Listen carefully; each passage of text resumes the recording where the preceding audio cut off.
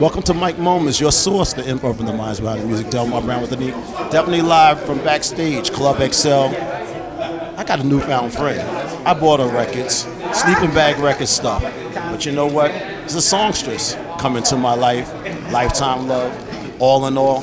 Joyce Sims, what's going on? Oh, Colonel Abrams tonight, tribute fundraiser. You know, I'm honored to be here, be a part of such an amazing event. I mean, you are classic. Thank you.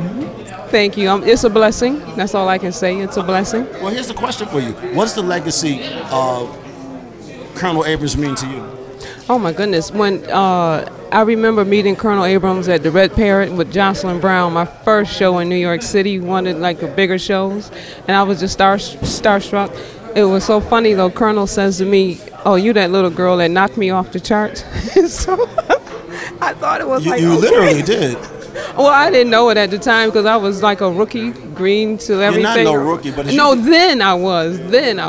Well, it usually happens like that when you're on that independent label too. Exactly. Sleeping Bag Records versus what he did on MCA. So how did you handle adversity as far as from an independent label to bring you up to speed to what's going on right now?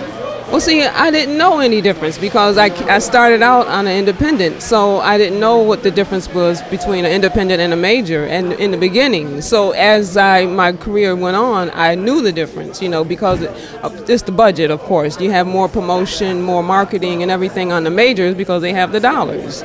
But Sleeping Bag really, you know, they put the money into me and they really promoted my music, and I appreciate that. And what I loved about Sleeping Bag is that they gave me the freedom to be a writer and producer at the time. So, you know, I was happy.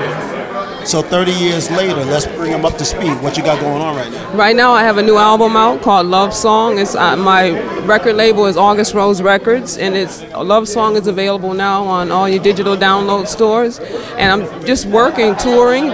You know, I have a new single coming out in February called Saving All My Love. And I'm just excited about still being blessed to still do music. And that's a beautiful thing because people will remember you from the classics. Yes. The ones that everybody know, all in all, Lifetime Love, yes. Come Into My Life. But right now, with the new song, how do you get the new audience to get to love you more?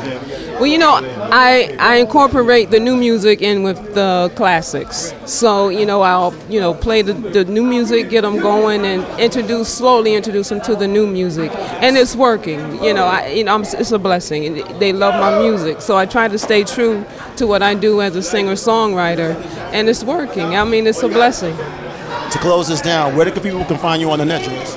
www.joycessimsonline.com. I'm on Instagram, The Real Joyce Sims. I'm on Facebook, Joyce Sims. I'm online. You can find me.